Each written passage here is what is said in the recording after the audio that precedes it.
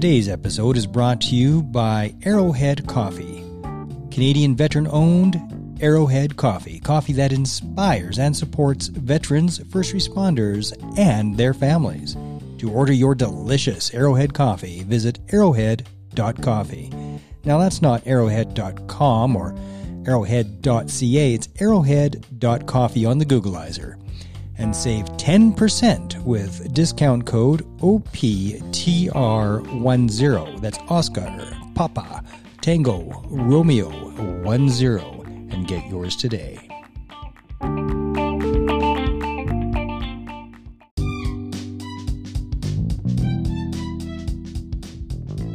At Operation Tango Romeo, we are on a mission to save lives and relieve pain by making help for PTS injuries easily accessible, with a vision of a world where the path to recovery is clear. I am your OPSO, Mark Meinke, and this is Operation Tango Romeo, the Trauma Recovery Podcast.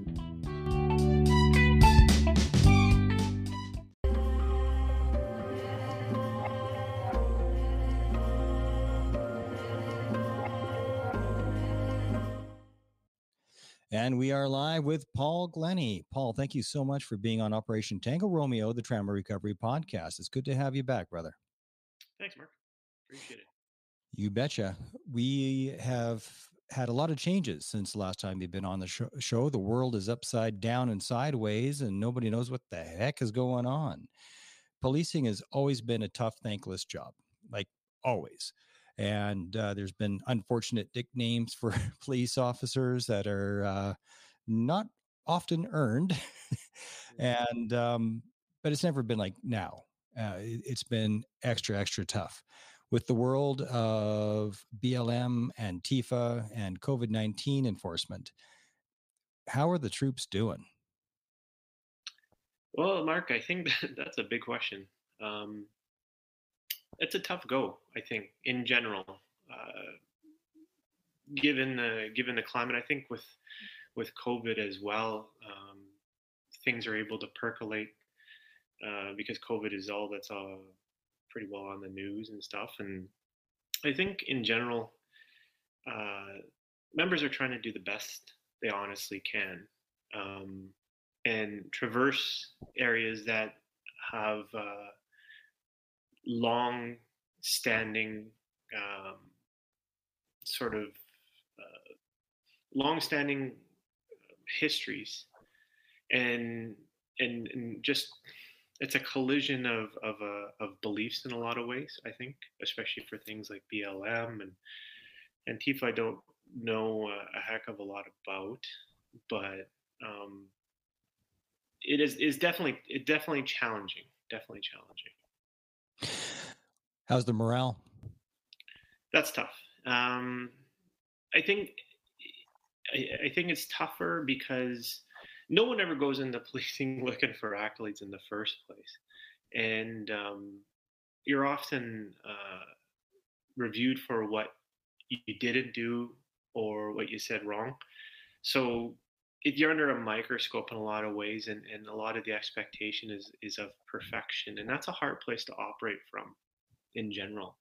And I think morale is it's a hard go because I know a lot of members that are doing the best that they can, but you're kind of under this new paradigm of everything instant, everything access, and everything is analyzed up close and personal. So you're kind of scrutinized for what you do and don't do. So that takes a toll on anybody. There's a stress in that because it's policing is hard enough on its own, just on its own merits. Never mind the world viewing what is going on. In the military, we have something called rules of engagement. Is that a term that's also used with the Mounties? Not that, no, it wouldn't be rules of engagement kind of thing. Well, there's where I'm going with that is I wonder how the police version of rules of engagement have things changed with BLM and Tifa.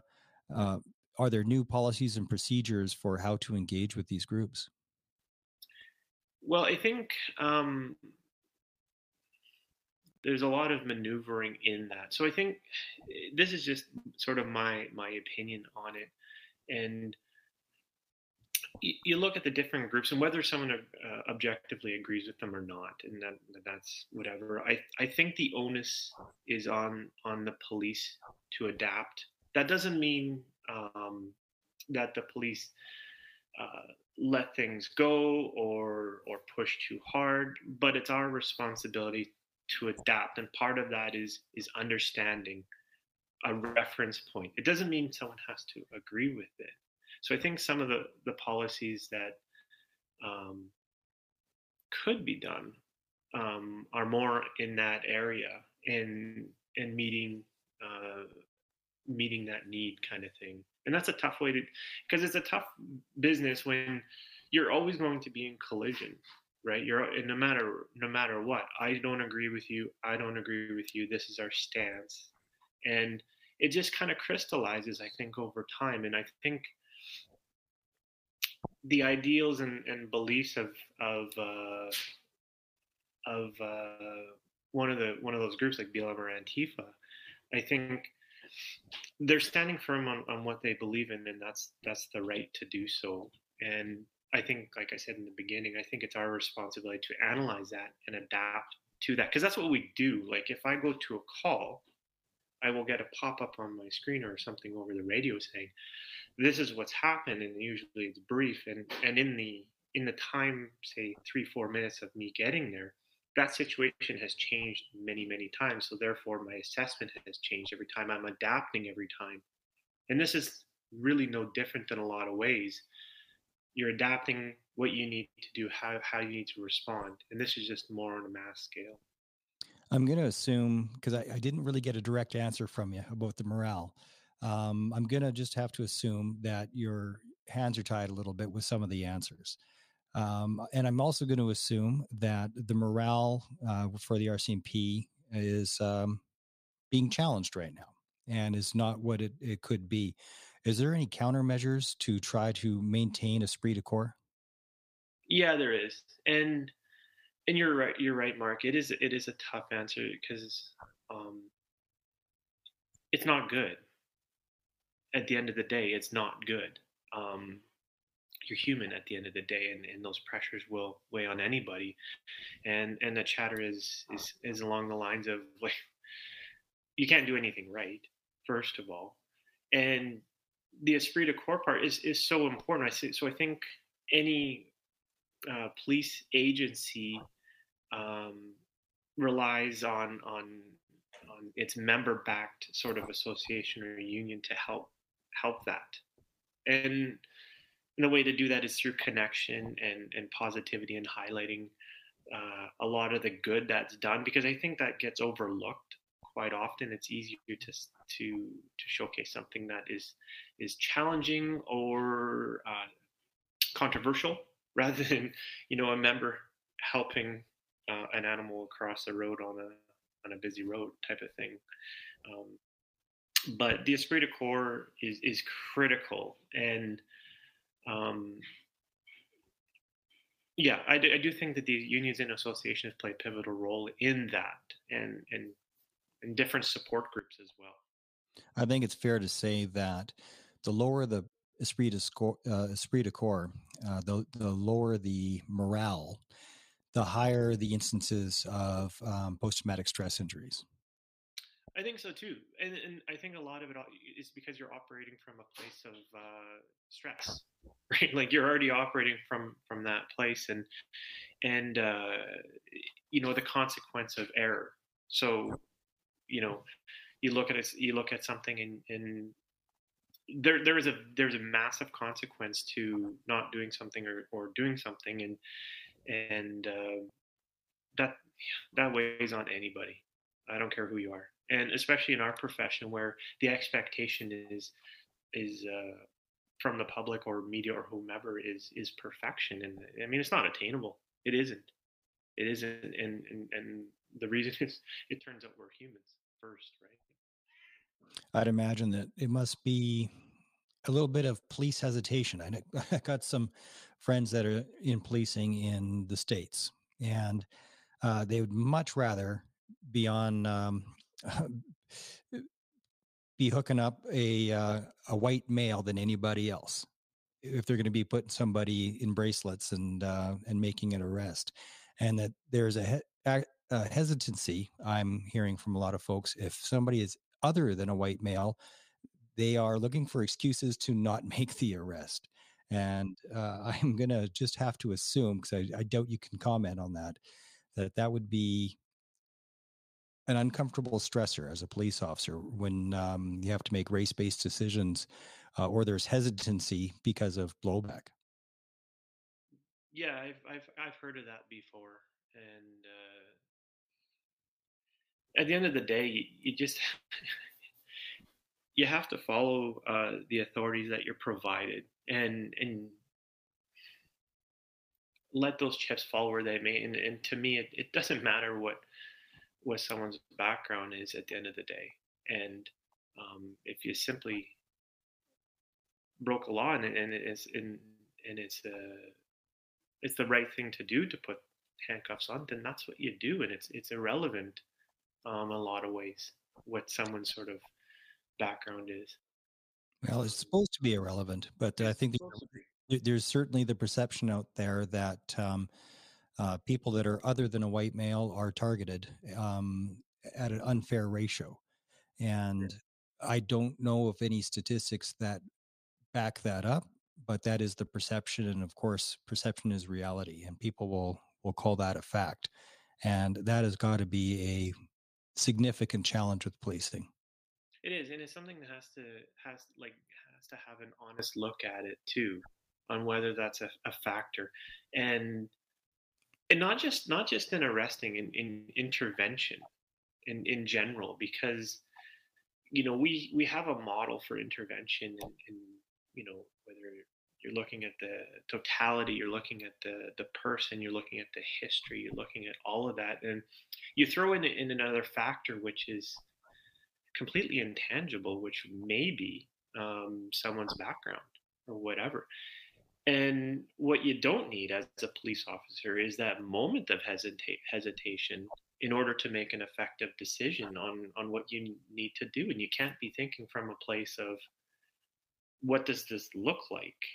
Because there has been stories of people that have, police officers that have hesitated and either had their life ended or been very seriously injured. And that's because of a hesitation, right? And that's a super tough thing, because you could probably only guess that that person is just trying to do the right thing and they end up injured or worse. So yeah, it needs to be looked at a little bit more serious. It's a little unfair to ask of you right now because you're only halfway through the course, but have there been any surprises with this awareness course that you're in the middle of? And tell us a little bit about it. Yeah, I took it upon myself to just be informed on different issues, and one of them was a BLM. And I previously would have had an attitude of like, well, why do I need to do that? And I had some really deep moments, and I'm like, I really need to look at where it comes from, and just the profound nature of what Black Lives Matters has come from. It's such an important topic, and by the way, I'm not condoning any violence. That's not what it is. That's not what I'm saying. I'm not saying that someone needs to commit violence or hurt people or any of those sorts of things. But I think, yeah, there's a history here. There is a history here, and there's a truth here that is prevailing, and you kind of look at this material, and you can see a point, you can see a perspective that you never did before. You know what I mean? And that's really, really, I think, really important in general, no matter what. And it doesn't mean that I have to fundamentally agree with everything. It just means that I have to look at it and go, I get where you're coming from, right? And not complete, because I'll never completely get it, Mark. But Yeah. at least I can have a reference point in that, and it's eye-opening, to be honest. One of the challenges with people having a real discussion as opposed to a debate, and I just did a little piece on this. I'm not a fan of debates. I don't see the point of them or what they will accomplish. If it's a debate, then it's one person trying to prove that they are more right than the other person. And then there's no intellectual capital being exchanged there. And nobody's moving their opinion, neither the audience nor the people in the discussion. Yeah. But a true discussion is about discovery. And if you're going to discover something, you got to put your damned ego aside Yes. and be open to you might be wrong. Even if Yes. it's a deeply held belief that you've had for a long time, you might be dead wrong. And or it's something in between. And that's really the challenge right now because we're so polarized and the coverage, depending on of all the news stories that are out there, are all designed to sell, to make eyeballs look at the content, to encourage clicks, and that's rarely the truth. Outrage is what sells, and so we hear these stories on one side or the other. We get outraged, and we go, "Oh well, I've just picked a side because I am." What I just heard was really outrageous, and that sounds really, really wrong. The problem is the thing you just heard that you're outraged about is probably only partially true. Hmm. And having a real conversation, and that's why the anti-police sentiment that's been around for the last 2 years, more than it ever has, um, needs to take a breath. Yeah. Just take a breath and go, hang on now. Um, what's the rest of the story? What's the full story? Um, I think most people will agree in policing, George Floyd, that whole thing, not okay. Hmm. And the verdict that came down of guilt, probably the right one. Yeah. Yeah. I can agree with that. I mean, I think that's a consensus thing as well.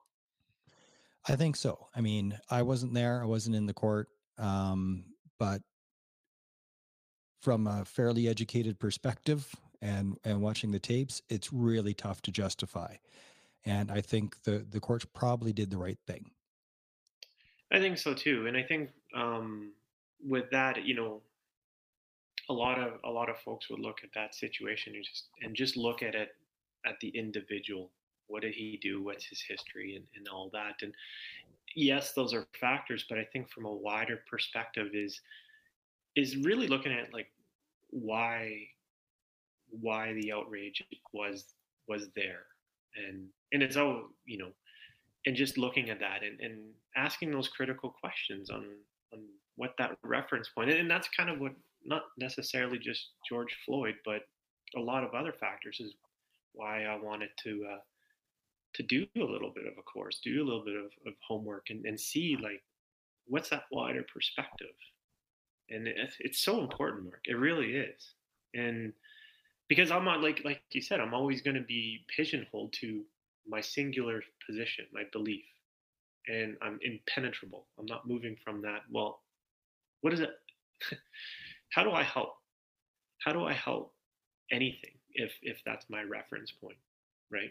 I'm not perfect at it, but I think it's a really important thing to understand that context, right? The more firmly planted we are, I mean, there's very few things where I think it's okay to be 100% set in stone. It's a very short list. Yeah. For me, the top of that list is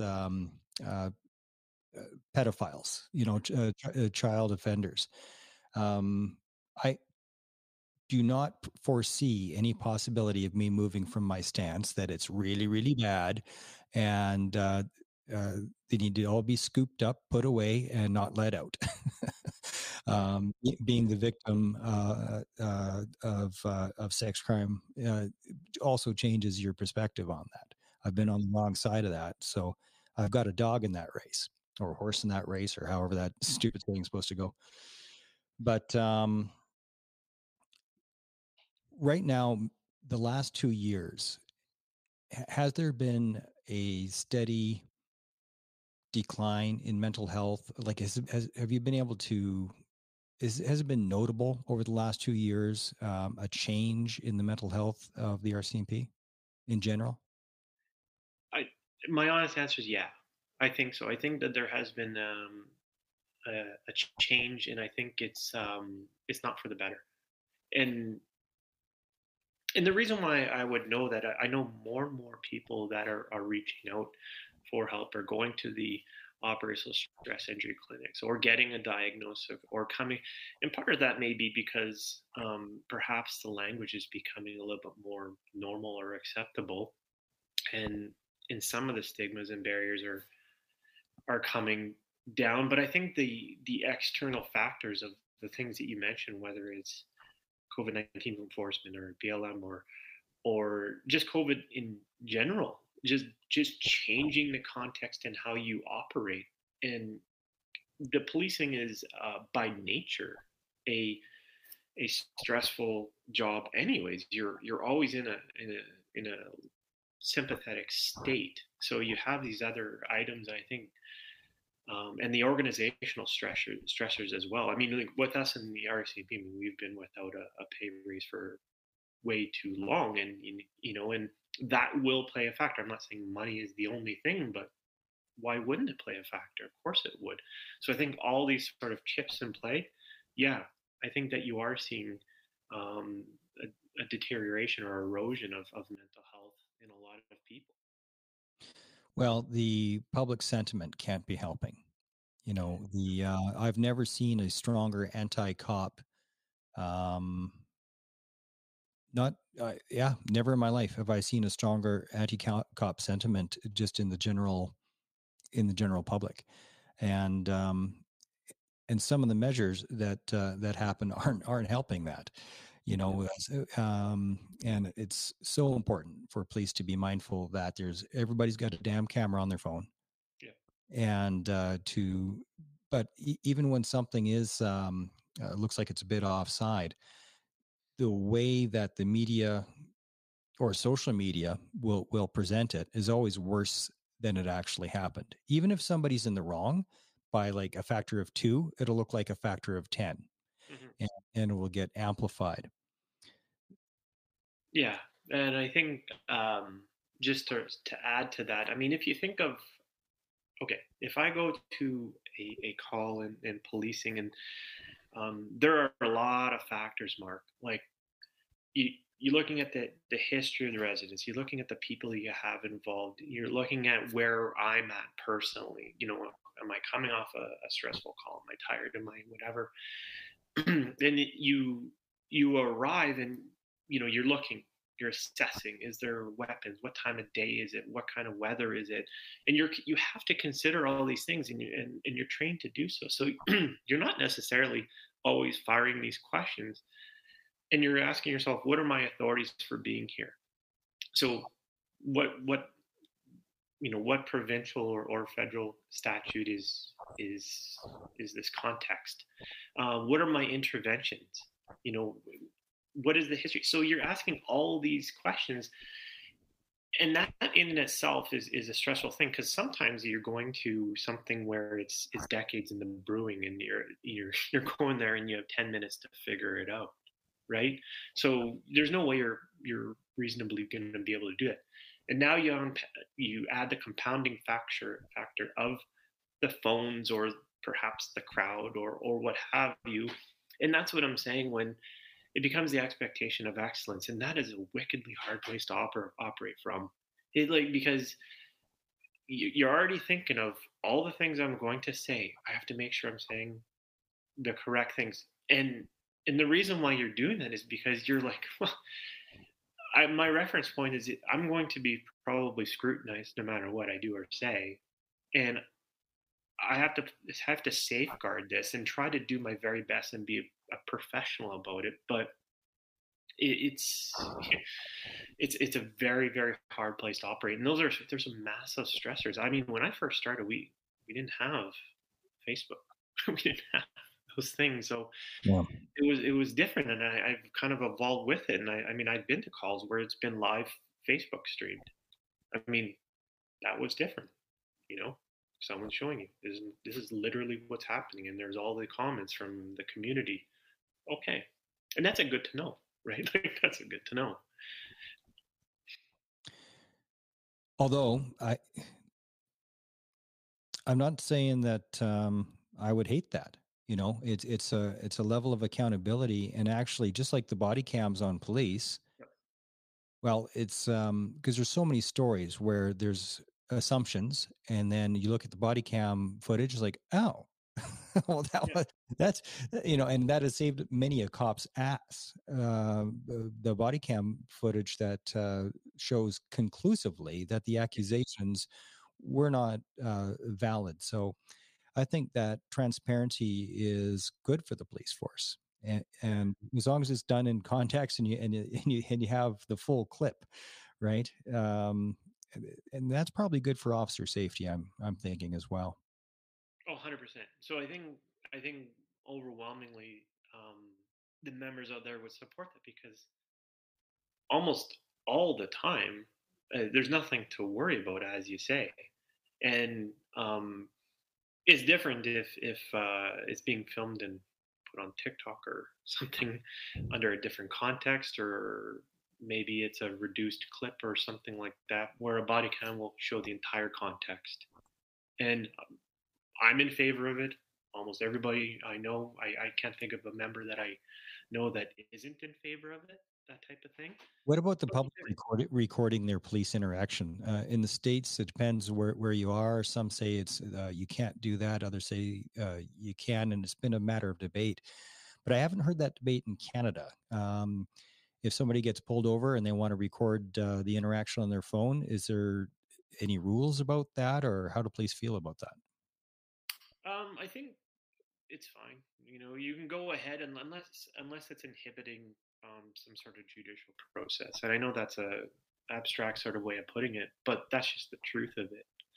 Um, but if someone wants to record, I mean, everybody and their dog has a phone nowadays, so that's just the nature of it. And fine, the awareness is on the member to recognize that, and is this thing inhibiting what I need to do, right? Is it like whatever that conversation is, right? If someone's shoving it right in your face, well,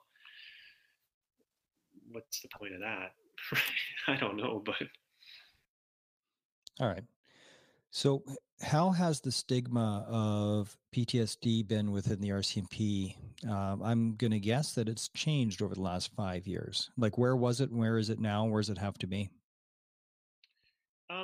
yeah, you're right. It has changed, but it's still so prevalent, Mark. It just is. It's just that perception or belief of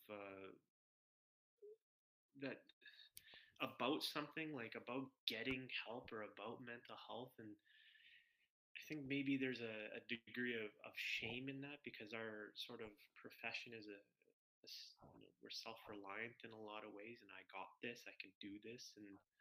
And the stigma around, I mean, I know quite a few members who have openly said those words, where the stigma of mental health or post-traumatic stress disorder is what my barrier was.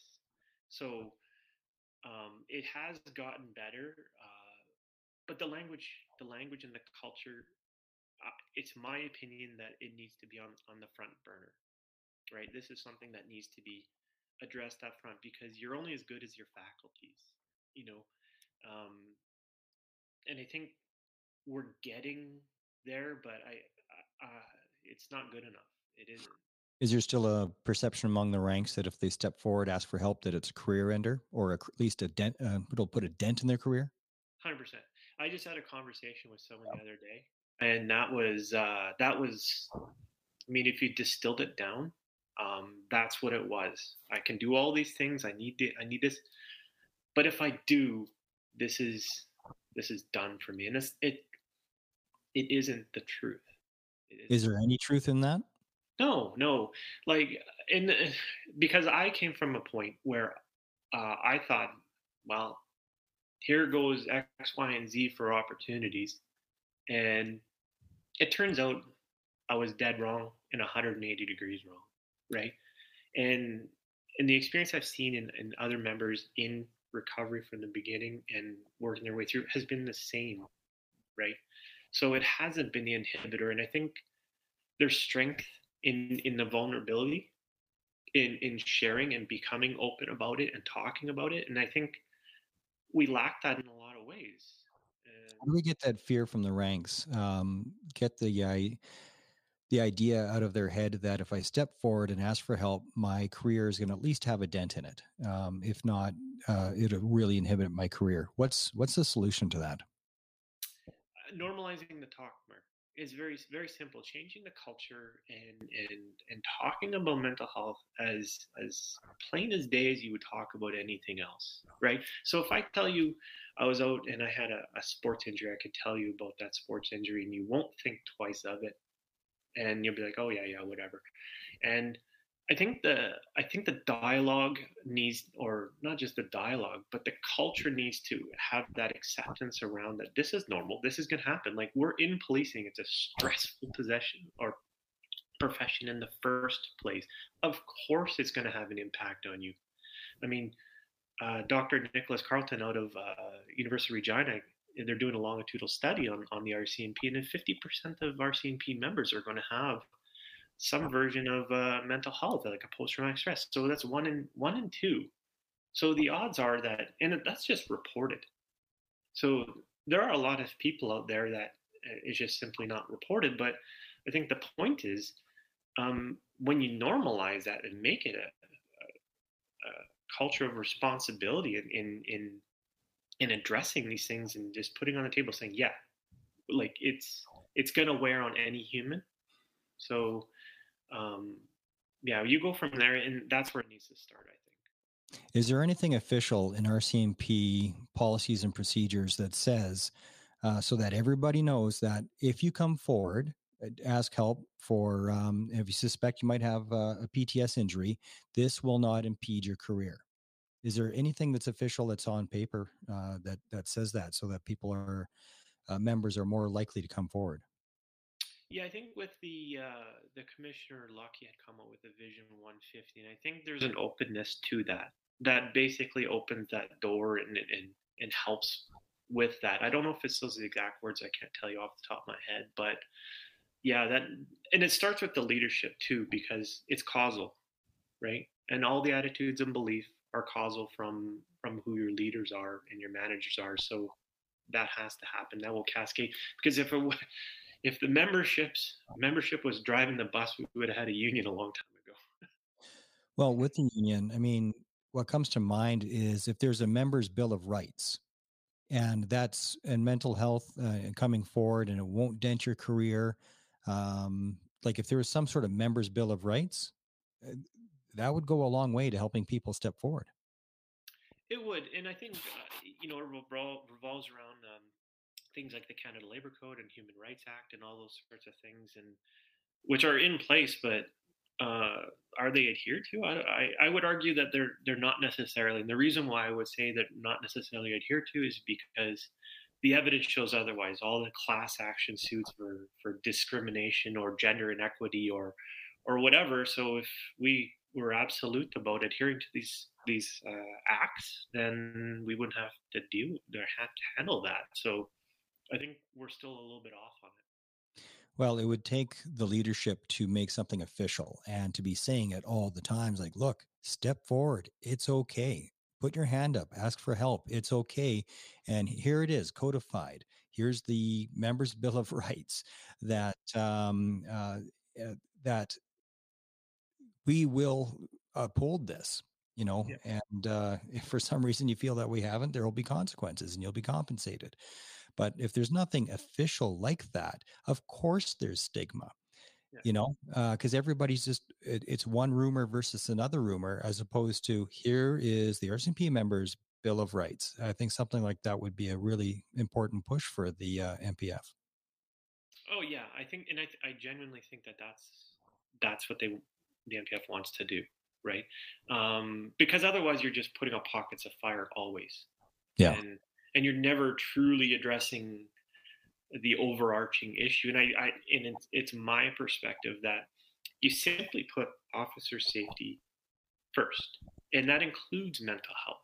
Like that has to be on the front burner. It has to be, because the workplace habits that cascade out of that, what is acceptable and what's not, begin to erode. It won't go away right away, but it begins to erode where it's more acceptable to ask for a supervisor for help and not worried about getting that door shut in your face, because that's what happened to me when I first asked for help. Can I go see a doctor? No, you can't. End of story. Right? So that was a long time ago, but that at that time that was an acceptable workplace habit.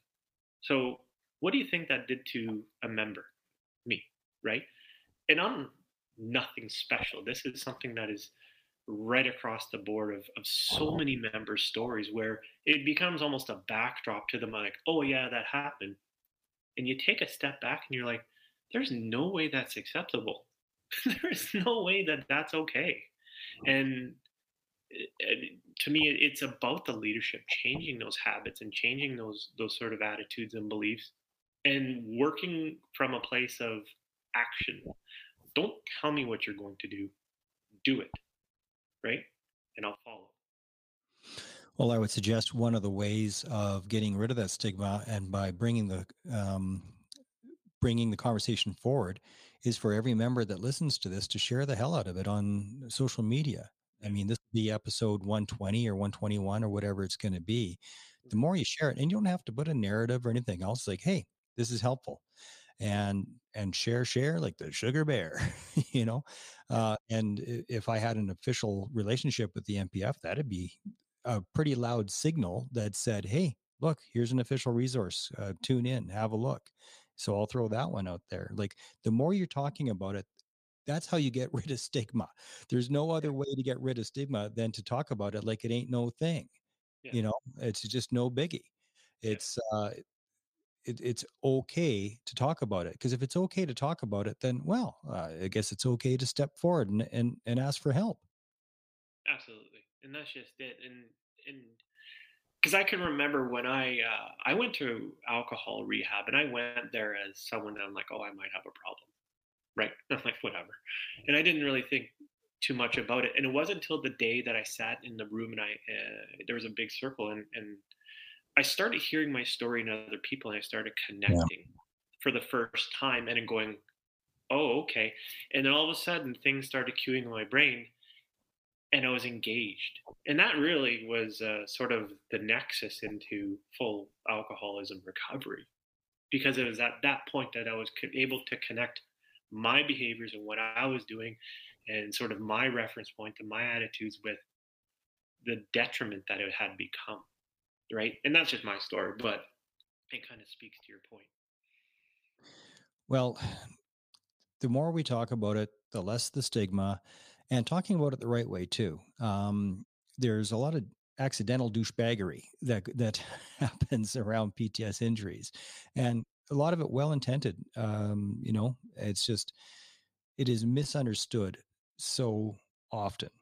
When did you first suspect that you might have a PTS injury? Uh, so of course at that time I didn't know that it was a post trauma. I didn't know that. But I knew that there was a growing vacancy in my soul. Like, Mm. it was just kind of thing. It was started to lose myself. Uh, why am I not doing the hobbies that I used to do? Why do I have sporadic crying? Why am I angry at things? Why am I tuned out of everything? And it was kind of looking and going, it's not what I have had my entire life, and there has been a change, and I couldn't put my finger on what it was, you know, and I never put it all together. That was it. Yeah. So I never put the nightmares and the sleepless nights and the alcohol abuse and the numbness and the isolation and all these sorts of things. I never put it together that it equated to a condition, right? I didn't know that, right? But I knew that I needed to see a doctor. I didn't know what kind of doctor. I just knew a doctor because there was something not right, and that was really the beginning. Were you hesitant to reach out for that help?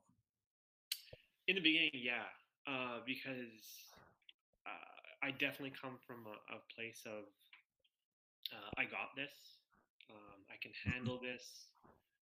I've handled incredible stresses in policing, like operational, incidental, like high octane stuff. And I'm like, well, if I can handle that, I can, I could probably handle, you know, dealing with certain things. But yeah, for sure. Yeah. What has to change right now? What's the number one thing that has to change right now in the RCMP for people to come forward and ask for help, and for that to be a safe place to land? Yeah, that's a big question. Wow. Um, Look after your people first. And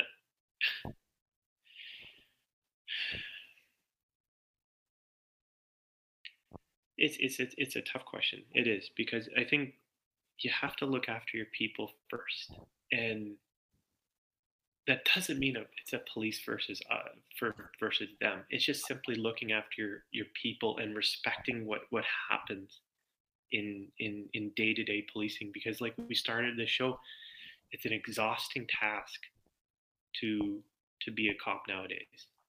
It is. And Well, I would suggest that officers' bill of rights would go a long way.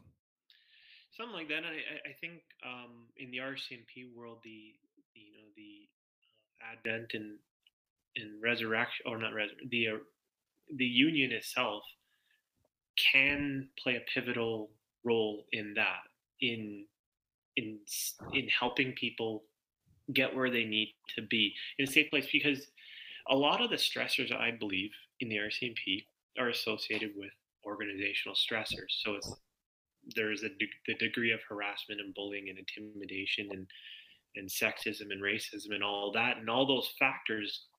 Well, where do you turn to as a member to get help? Well, you turn to the organization. Well, the organization is part and parcel, right? Maybe not, whatever, but if it plays a role, that's going to be the barrier. So I think the union plays an arm's length sort of resource whose mandate is to just simply look after you, right? And I think that will help honestly change things. Never mind the esprit de corps thing. I think that will play out as well. But just that door opening for, if I want to get help, there are people here with their skin in the game is for me, right? That's what it is, and the difference is when you go to your employer, there is a hesitancy, and that's right across the board. I hear it all the time, and um, you know what we talked about Is earlier. that hesitancy earned? Yeah, yeah. I think it is. I think I because our employer, we have like a health services side, but again, it's organizational, right? And it's occupational. So the mandate is different. The mandate isn't, and this isn't to criticize. This is just what it is. The mandate is not to diagnose or treat or have therapy. It's, are you fit or are you not, right?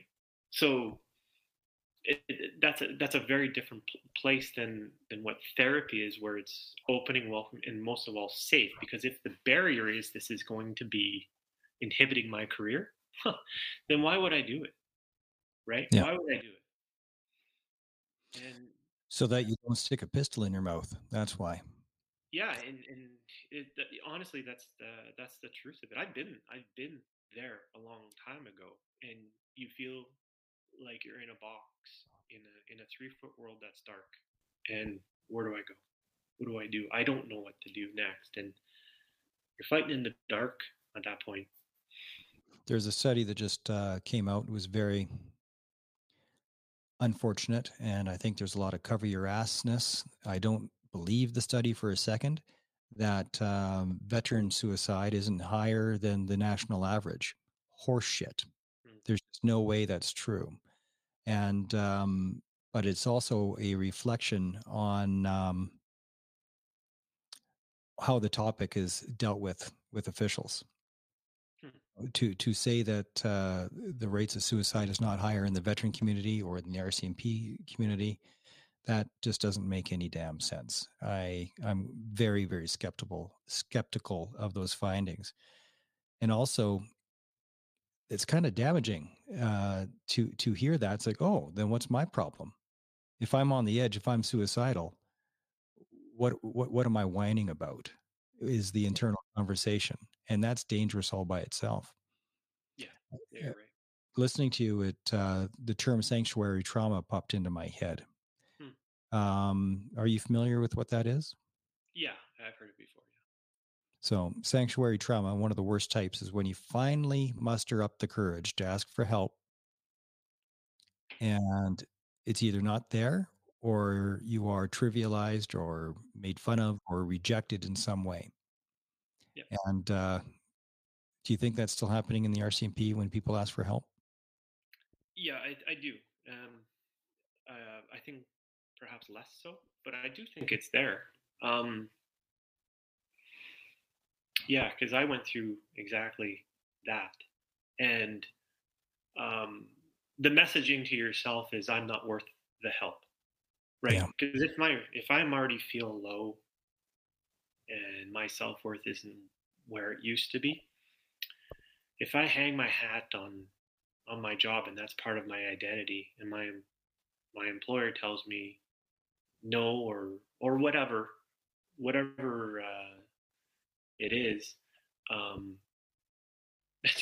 that's my confirmation that I'm worthless, Yeah.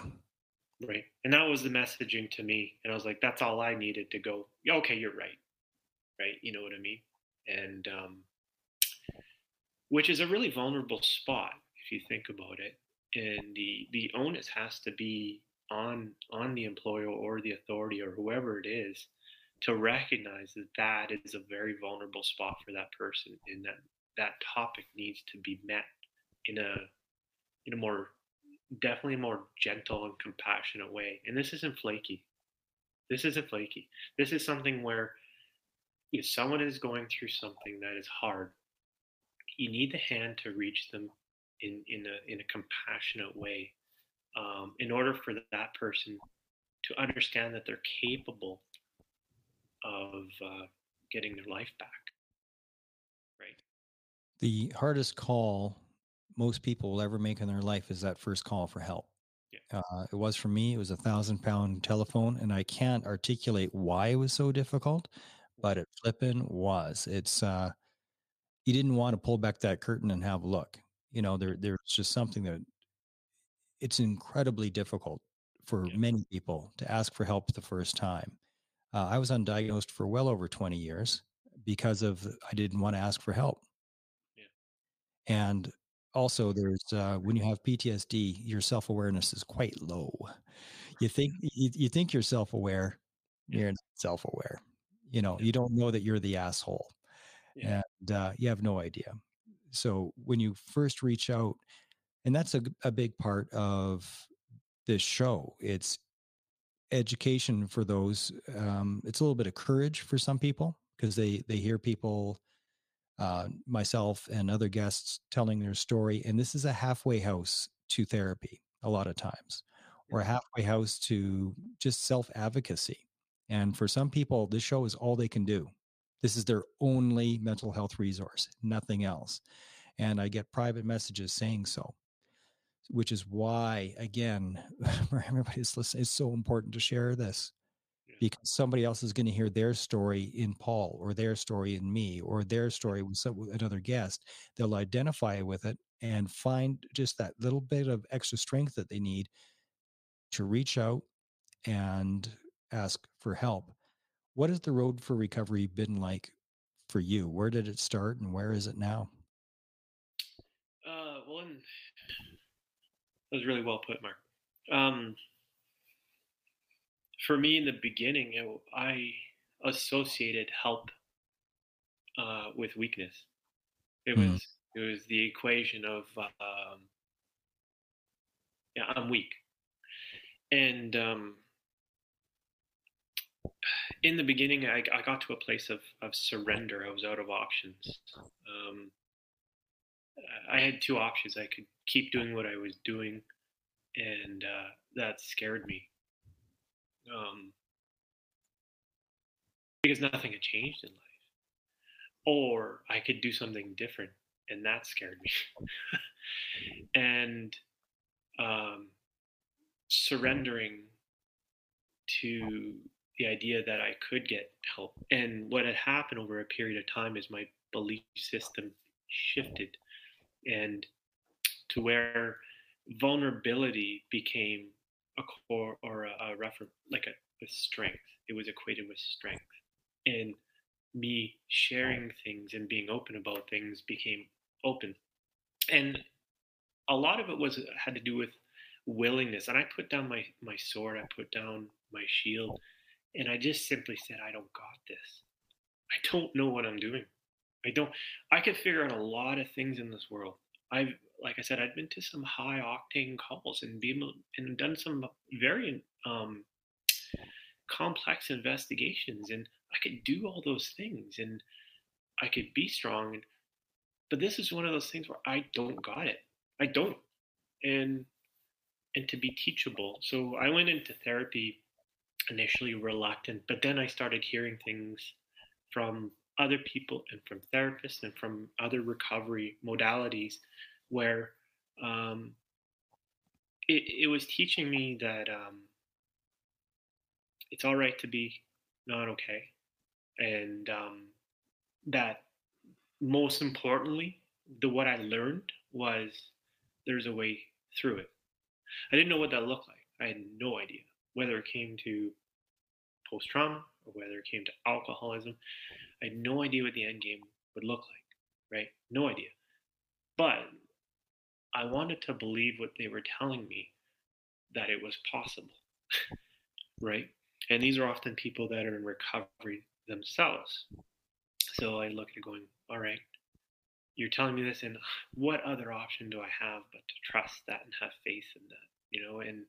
And today it's evolved to where I'm all in. It's, you know, it's on my front burner in life because without my recovery in post trauma and alcoholism, I don't get to be married. I don't get to have a beautiful family. I don't get to have a good job and stable employment. I don't get those things without that. So it's the number one on my list, which is in contrast to where I started, where I had a whole bunch of reasons why I couldn't be. Right? Tell me about the importance of recovering out loud. Oh, vital. It's talking about recovery in general is therapeutic in its own right for the individual, right? And connecting. It's my sort of thought that the opposite of trauma is connection. So recovering out loud, talking about this sort of stuff, and making it an open conversation is connecting with myself. It's connecting with you, with others. It's connecting with nature. And I don't care if that sounds flaky. These are all really critical things because if you're in the depths of it, Science, actually. yeah, if you're in the depths of it, your 3 foot world is dark and you're disconnected from everything. And so the more you could be open and out loud about those sorts of things, and I'm not saying if someone's earlier in their recovery, this is what you need to do. Your job is just simply to to to give yourself a chance to heal. Mm-hmm. You know, cut yourself a break, and connect.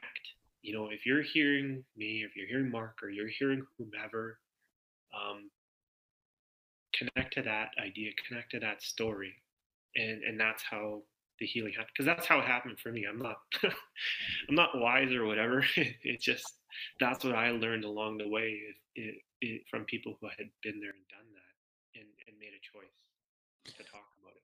How did it feel the first time you were on my show once we were done and you walked away? What did that do for you, um, sharing your story on a platform like this? Well, I think nervous. I was Mm. nervous beforehand, but the way I look at it now is I could be open and I could be vulnerable and I could share, and I don't have shame around that. I don't. It's not important to what if someone will judge that. With you know, I found it empowering to be able to do that, and I remember thinking after, um, thanking you and thanking the show in my head because um, it helps me too. It helps me and just grow into hopefully a better person. Has anybody privately told you thank you Yeah, for doing that show? yeah, a lot actually, a lot. Or whether it was the day of or in the weeks or months after, it was definitely the case, and which was nice. And for a guy like me who has always struggled with self worth,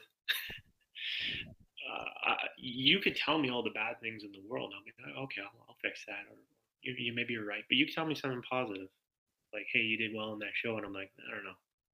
Hmm. So my job was to absorb that and go, okay, thanks, and just shut up. Yeah. The the show that we did before, and I hope it's duplicated. It was one of my top two shows out of 120. And that is telling me that there's a lot of people in the RCMP community that are looking for help, that are looking for some sort of message that takes the stigma away by having the courage to, and it's still, I mean, I got 120 episodes, it's my show. It's still tough to put up my hand and go, yeah, yeah, I'm injured and it messed me up and it still messes me up. And it's a challenge and it's not easy. It's not easy to talk about those things. It's not easy to talk about suicidal ideations. Mm-hmm. But man, when they hit hard and they are overwhelming. Um, I get it. I know what shame feels like. But by me sharing that, and it's never easy to share, even with all the practice I've had, but it gives others courage and strength because they're able to piggyback off of your courage and strength. And your voice really does matter, Paul, Mm-hmm. even if you don't like to hear it. Your voice does matter. And you coming on this show twice now helps others. It helps other members take away the stigma. This is the only way that you can take away the stigma. Yeah, kick down the door. And that's why the idea of a member's bill of rights that I will say again, the whole point of it is to take away the stigma, Yeah, because if it's official, if it's codified and not on page 9 of the website, but right up in front, yeah, you know, that's how you get rid of the stigma. Sharing this episode is how you get rid of the stigma. yeah. And I try to make it easy by having the Operation Tango Romeo logo. It doesn't say trauma on it. That's what Tango stands for. Um, it should be easy, just a little bit easier to share, but it's happening, and the show is growing because of people like you that have the guts to come forward and to share with others. And I thank you. Um, and I think part of the messaging is you can be a really good. You could be a really hard nosed. You could be a really effective police officer in what you do, and you could still care about yourself, and you Mm, could still get help. You could be both of those things. Why can't you? Right? Why? absolutely. And it doesn't have to be defined one way. Just as much as you don't have to be defined by being a police officer, you don't have to be defined by your injury as well. You know, you can you can be all those things, and it's okay, right? Um, because I think part of the narrative I lose my effectiveness, or I lose that I am good at my job, or something like that, and it's just Well, not true. pe- It's just not people true. people are stuck with being a badass, and Hmm. I mean, I've been shot at. I have walked in heavily mined areas. I've been in a war zone, and I've been in a few too many bar fights with people twice my size. None of that made me half the badass of picking up that damn phone the first time. 100%. That's the I most agree. badass thing I've ever done in my life, was picking up that phone Yeah, and asking for help. yeah. That's the And toughest thing ever. yeah, and all the battles, in that something, and all the battles, and that was it, right? Yeah. And at the end of the day, you kind of you manifest these barriers too, and just kick them down, right? You can We can play a role in that, but that's a really good way of putting it, Mark. Well, how prevalent do you think PTSD is within the RCMP? Um, And well, can you spot it in others now? oh yeah, I can, and it manifests in different ways, and it could be an anxiety thing, it could be a major depressive thing, and I only know what those look like because I had them, right, and or have them, and it's definitely prevalent in having talking to people where if you know that someone may possibly have that, because I'm not a doctor, and um, it's having that conversation of what that looks like, right? And you can only talk from your own experience, strength, and hope on it. But I think it is prevalent. I think it's the nature of what we do, right? You're not going in policing, you're not going because it's a good day. You're going to something because oftentimes it's someone's bad day, or it may be the worst day of their life. You don't know. But there is a there is an erosion over time. So there's going to be a prevalence of that trauma in your life, right? And that operating speed becomes a new normal, and you protect yourself and you live with it undiagnosed. Are the RCMP doing critical incident stress debriefings? Are they getting on stuff early? Yeah, I think that's part of what they have. What Yeah, it's definitely in our policy. And but in practice, I mean, for me, I only went to one ever, and Oh I've boy. been to I can't count how many um, very impactful traumas. So I think there has to be a better job, and that's kind of what I was saying before about it has to be the priority. Well, just get it in there, and even if the person says right away, I don't need it," fine, but you know where it is now, and perhaps if your colleagues did take that invitation and they are talking about it, maybe something sounds familiar, right? Like, so at least that conversation starts. The earlier you get on it, the less impact it has. Yeah, And it's been shown again and again. The longer you let it sit there, it masticizes. It turns into something ugly. And when, especially, I mean, I was well over 20 years undiagnosed. Those wounds get worse, not better. Time does not heal all wounds. That is BS. It makes them worse. It makes them fester. So the sooner that you can get on it, the better. So even if you think you're okay, you don't know that, because that's right. the symptoms don't tend to kick in until way down the road. That's right. That's right. But at least if the door's open on where you can go, or something. I mean, it's no different than if I took St. John's first aid. You know, if they tell me, I remember being in a class where they say, the early intervention of CPR will save someone's life. Well, how's this different? It's not different.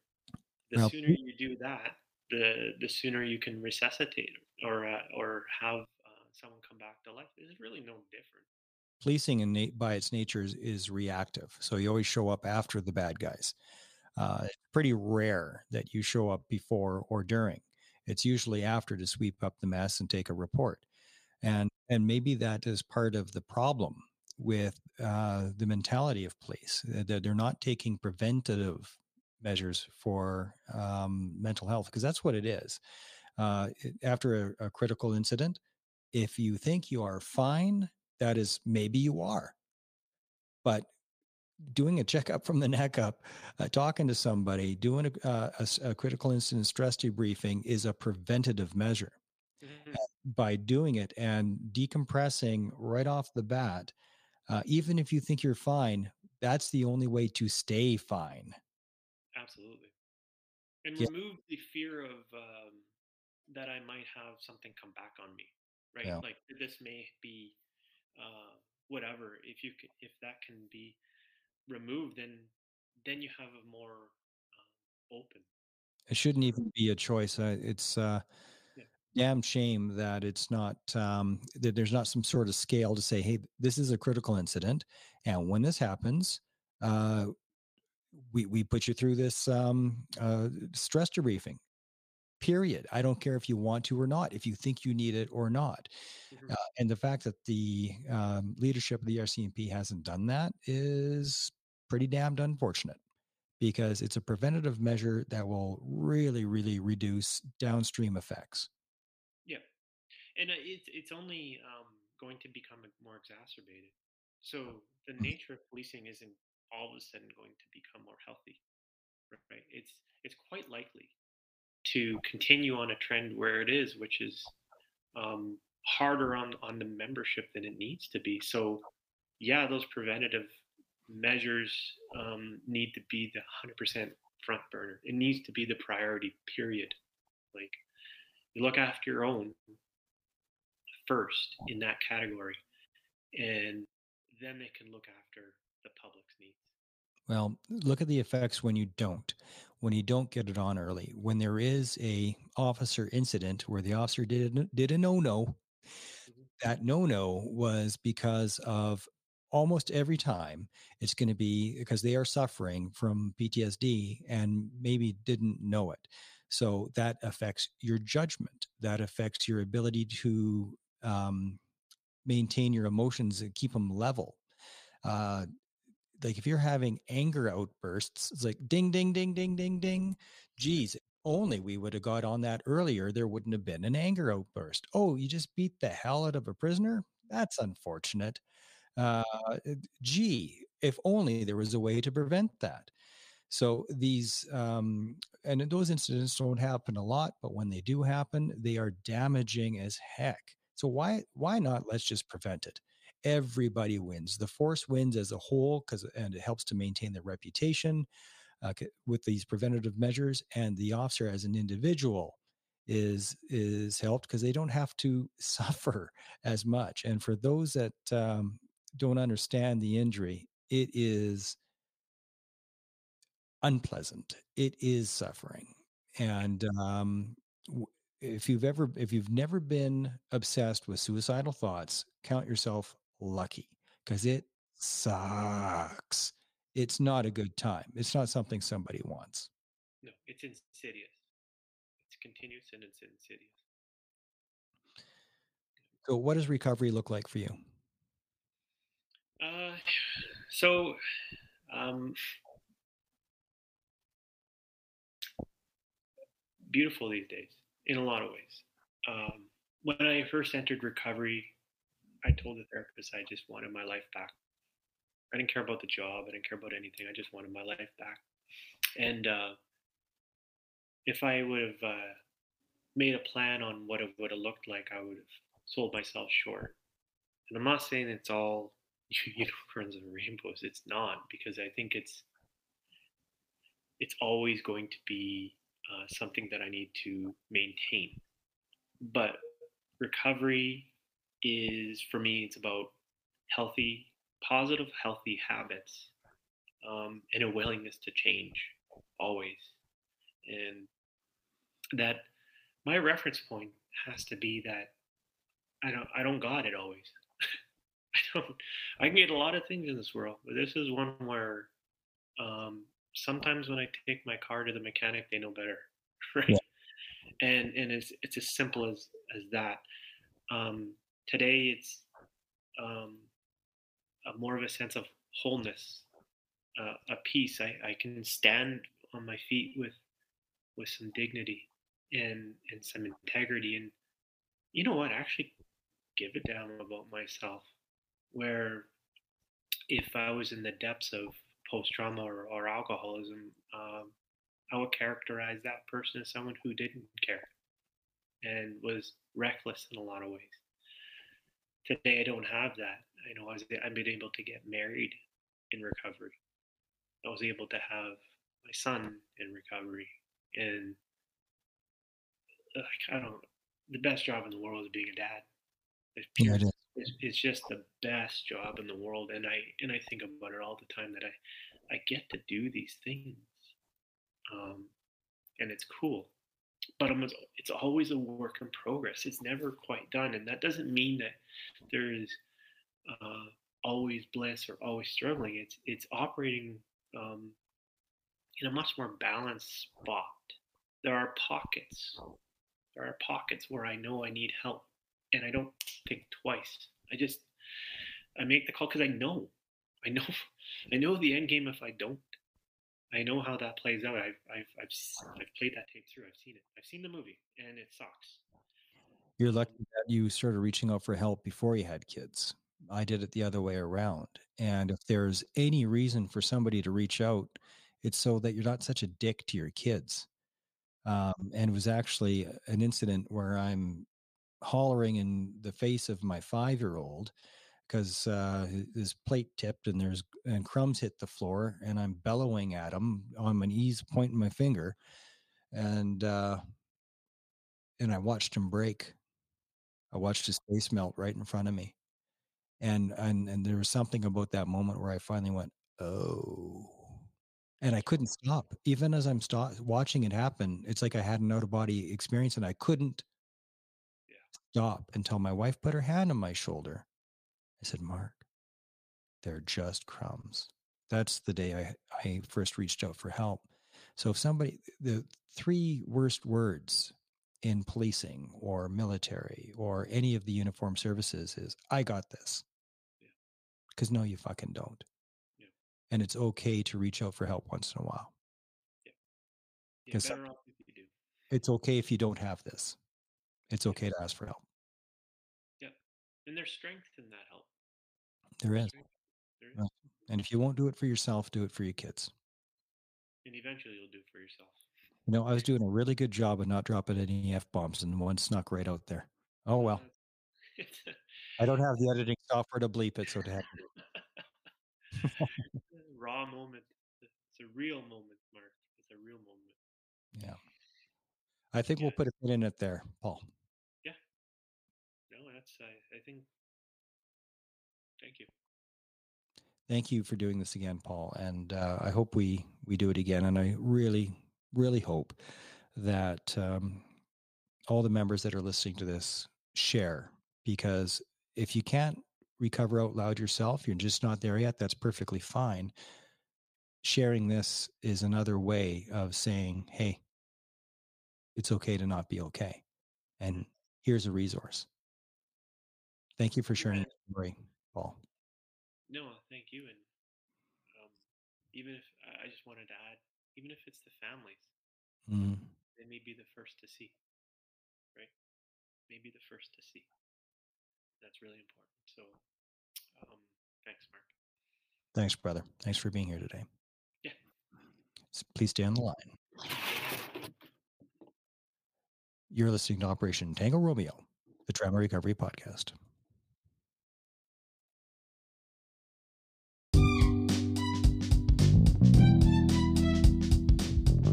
Hey everybody, thanks for tuning in. Now I've got a favor to ask you. And I know everybody asks for the same favor, but it's really, really important. If you can help, do your little bit by going to Apple Podcasts, leaving a rating and a comment. That would be awesome. Also, on your favorite podcast platform, whether that be Spotify, Anchor, Google Podcasts, or whatever floats your boat and blows your hair back, please click follow. And if there's an option there for rating, please do so. And this is why. Every time you click like, leave a rating, leave a comment, what happens is that it makes it easier for other people to find this podcast. The help that you can't find doesn't help at all. So help other people find this so that they can help themselves. Thank you, thank you, thank you. And as always, share like the sugar bear, because sharing is caring.